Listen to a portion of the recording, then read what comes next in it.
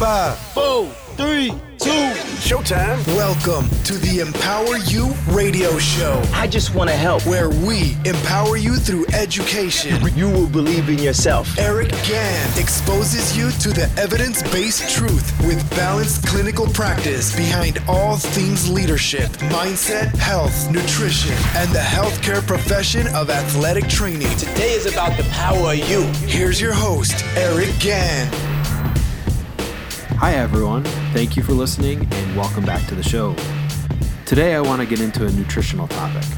The topic are FODMAPs. A lot of times I get the question, what the flock are FODMAPs? To give you an example, say, you might have a meal and all of a sudden you start having a little tooth there and a little tooth there. I hear this next statement all the time also. Man, Eric, I just started to eat more healthy foods and I'm rootin' and tootin' all over the place. Everyone, almost every time, is so quick to blame it on the increase in lean animal protein intake. All the damn time. Chances are it has nothing to do with the protein. Guess what? You might actually have an issue with FODMAPs. What the flock are FODMAPs? First off, FODMAPs are short-chain carbohydrates that are rapidly fermented and can be poorly absorbed. They can cause inflammation, irritation, bloating, gas, diarrhea in the GI, and also the gut. Listen, these are no fun. FODMAPs, they draw water into the small intestine, cause bloating and inflammation. They then pass to the large intestine, where bacteria feed on the undigested carbs, and this is what causes the gas. So let's take a quick talk about the small intestine. Remember, it's approximately 20 feet long, and then the large intestine is about 5 feet long.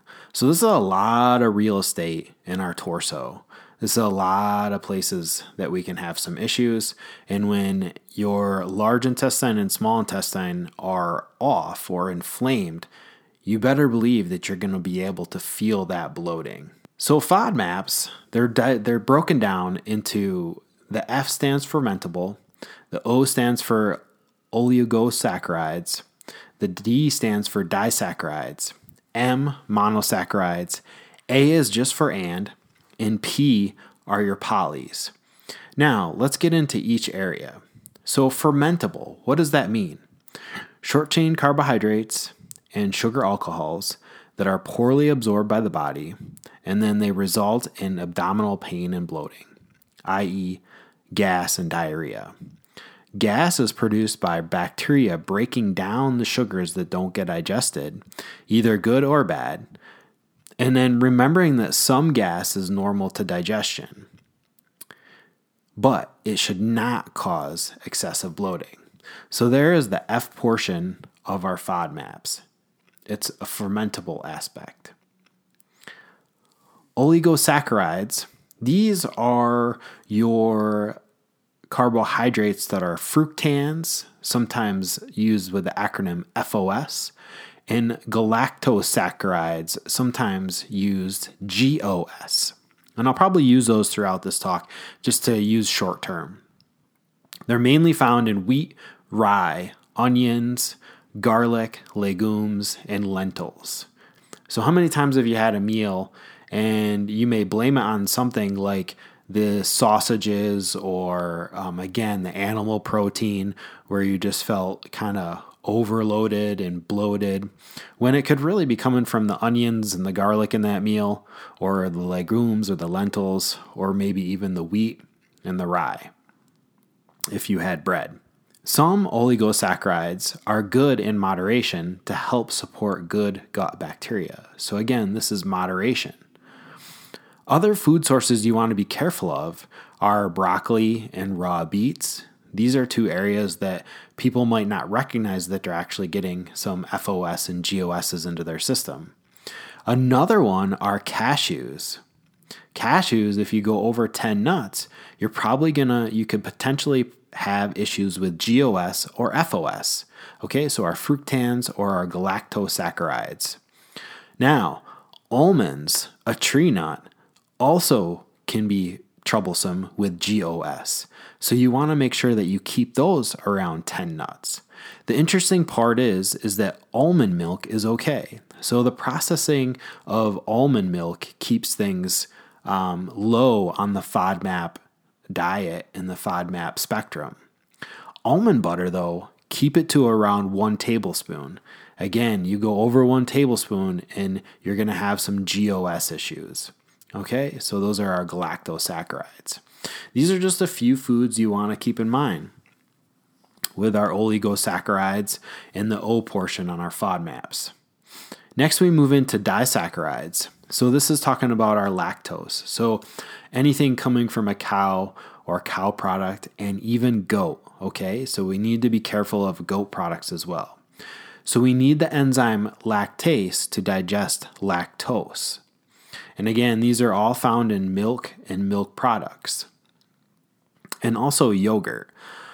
On a post on Instagram I had one time discussing FODMAPs, a comment that I had was, hey, why don't you just have some yogurt? That'll fix your gut.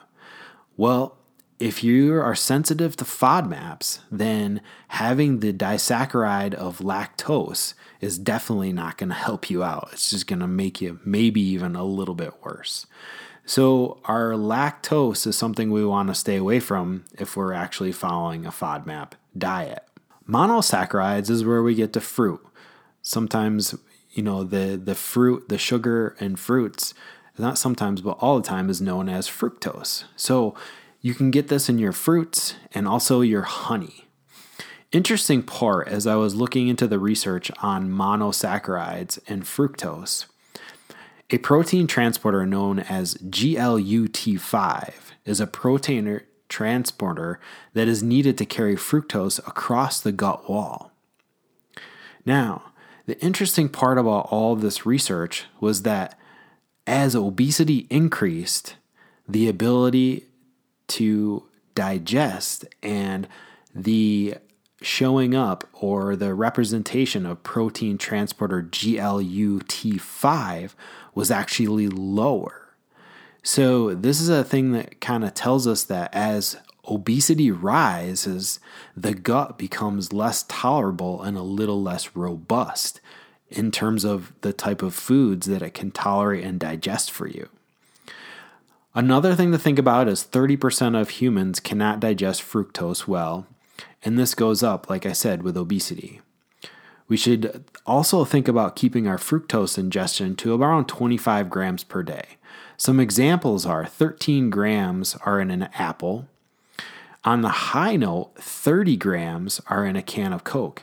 And you're going to get it that high because you're going to have high fructose corn syrup. So that's going to get you really high numbers of fructose.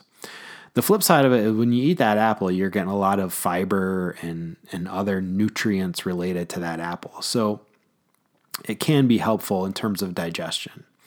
And then the other thing we want to talk about is being careful with honey. So 1 teaspoon of honey, if you're sensitive to fructose, will go ahead and stimulate your gut and give you the old bloating and possibly diarrhea issues. When we look at the P of FODMAPs, these are our sugar alcohols, both natural and artificial.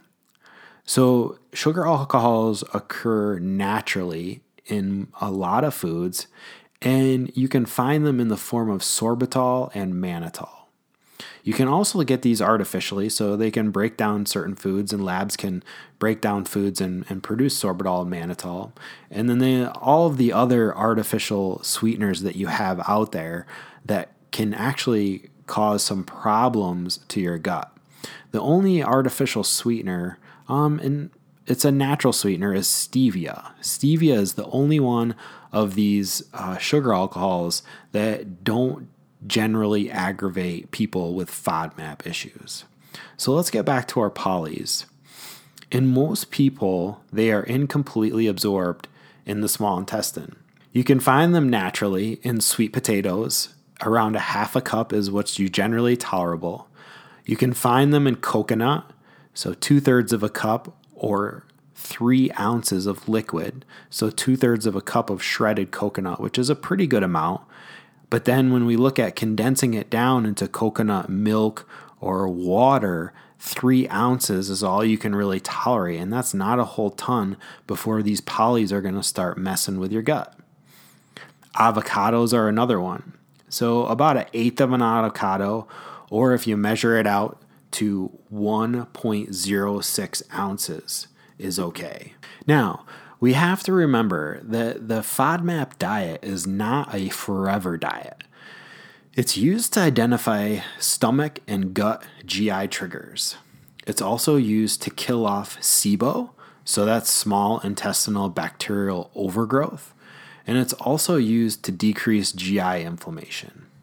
Now, when we use the FODMAP diet, we want to look to follow the elimination phase. I usually recommend for about 4 weeks. We want to decrease inflammation and give the gut chance to heal. And this is what you'll get in about 4 weeks. After 4 weeks, we're going to pick a food and begin to reintroduce it. You may notice you tolerate a certain size of food, and that's good. Finding the right amount is what this is all about. But remember, in the beginning, less is always better. We always want to think of moderation. If it's a no-go, you're going to notice it within a few hours right after you eat the food, and it's going to be a trigger. So I'd say maybe you have like a morning shake and you add a particular food into it. Say that's at 8 a.m.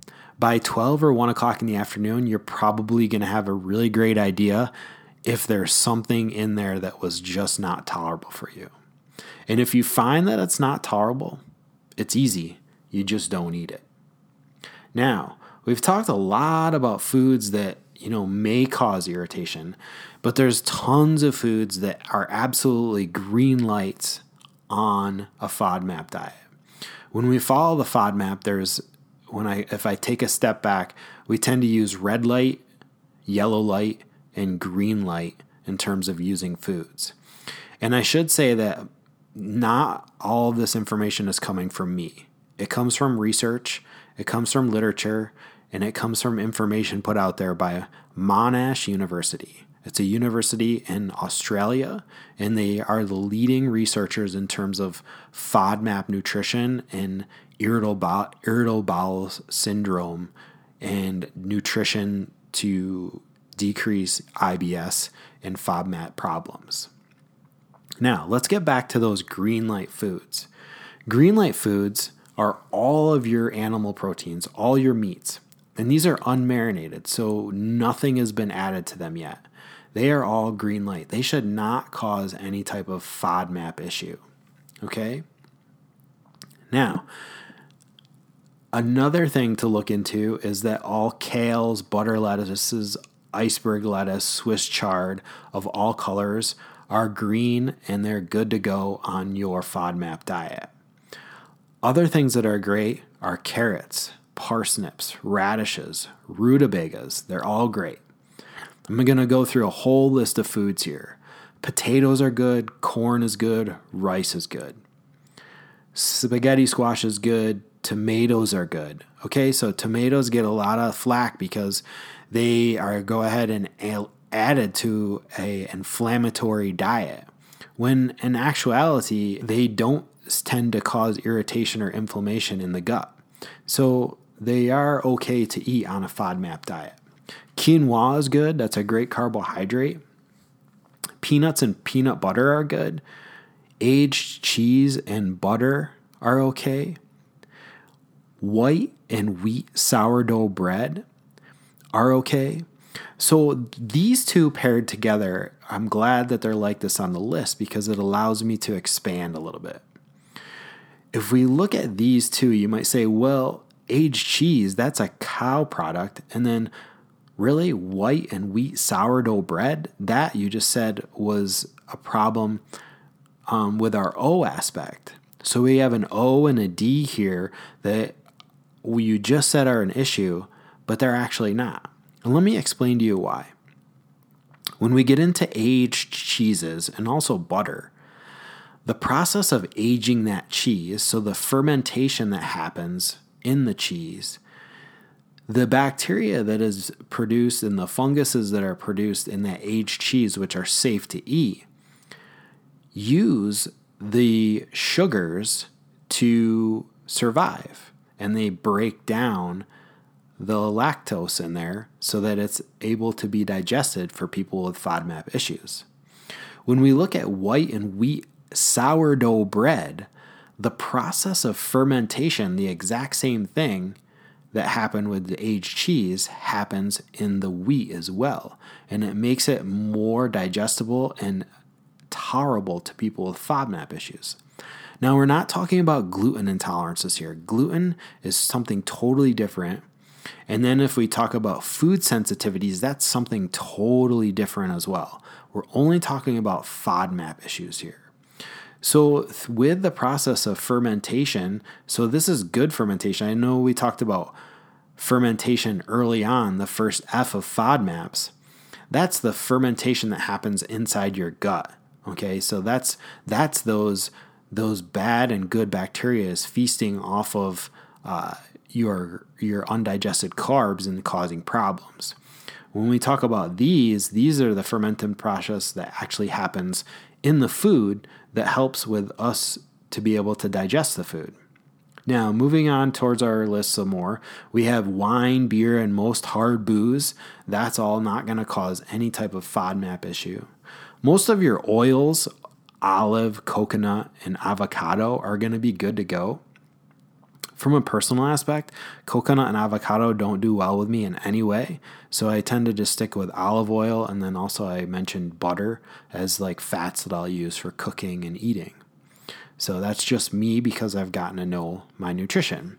Now, when we look at old-fashioned oats, they're pretty good, and clementines, grapes, navel, oranges, plantains, and strawberries, they're all good.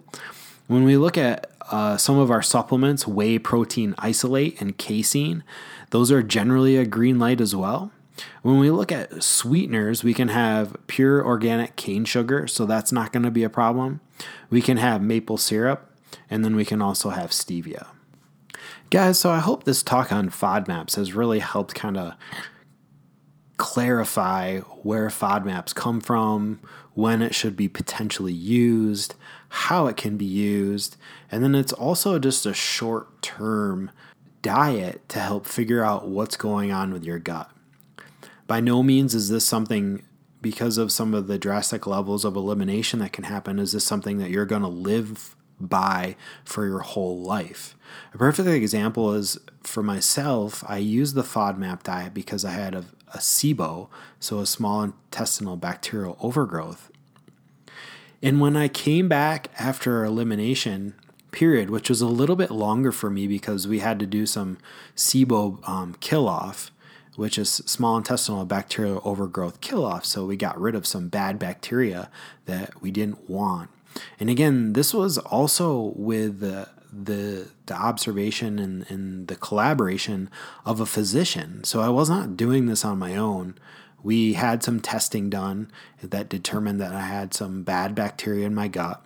And then the decision to go onto a FODMAP led to me eliminating and then also killing off of that SIBO in my intestine. So when I came back and reintroduced foods, I came back to broccoli, and I found that just a serving of broccoli is okay for me. When in the past I was eating a serving of broccoli sometimes 3-4 times a day. Then I was also including sweet potatoes. Then I was also having coconut. So I was compacting all of these FODMAPs on top of each other, and then that it ended up causing some issues, obviously, and then we got that squared away with a physician. Now, there's a perfect example of what a healthy kind of gut cleanse is. It's you had some pre-testing done. You determined that you needed to have some balance in your gut microbiome. You're guided by a physician, and then a professional, which was me in this case, I guided myself through the FODMAP diet. And the one reason I guided myself is because there's not a whole lot out there, and it wasn't really accurate until I did the research and found Monash University, and it was extremely helpful. And they have an app that you can use that's really, really helpful to help guide you through this process. So when I came back in, like I said, I was able to eat the broccoli. The broccoli was okay, but I found just a serving of broccoli is okay. And there's a lot of other foods that you'll find that will be like that. You'll be able to tolerate them once a day, but you might not be able to tolerate them twice a day or 3 times a day. So this is the key, moderation. So moderating those foods throughout your day, rotating throughout the day. Now, when it comes to the next day, I can repeat just fine what I had for breakfast the next day again for breakfast. There's enough time in there with digestion and the food and how things have reacted in my gut that I can go ahead and have it again the next day. So if you think about meal planning, because that's very popular these days in nutrient timing, plan your days out and you can most certainly repeat those meals on the next day. So if you have a particular breakfast that's really easy for you to make up throughout the week, and you like to have it on your work week, then you can go ahead and you can have that. But again, see how you tolerate it. Maybe you need to have a rotation, maybe 1 or 2 days. So it all depends. Nutrition is so individual, guys. And this FODMAP diet is just another tool to help individualize your nutrition to you and figure out what helps to nourish your body and what you need as an individual. We can't have cookie cutter programs. And unfortunately, a lot of people don't want to put in the work that is needed to understand what's happening with our body and our gut. And when you do put in the work and you have your mind connected to your GI and you figure these triggers out, it is so damn rewarding. Man, it feels so good to feel so good every day. It's like that old saying, I'm so sick and tired of feeling sick and tired. So it kind of get to that point when people will go ahead and start to dial this all in, and then they start having really great results. Listen, guys, that's all I've got for today on FODMAPs and this nutritional topic. So you've been listening to the Empower You radio show. Please subscribe, rate, and review wherever you get your podcasts. You can find us, meaning myself, Eric Gann, and Artemis Scantilides, at empoweryouonlinecoaching.com. You can also follow us on Facebook at Empower You Online Coaching. And on Instagram, please go ahead and follow at EmpowerYou_radio show, where you'll get all of the updates and links to the latest radio shows. Thanks, guys, and I'll see you again soon.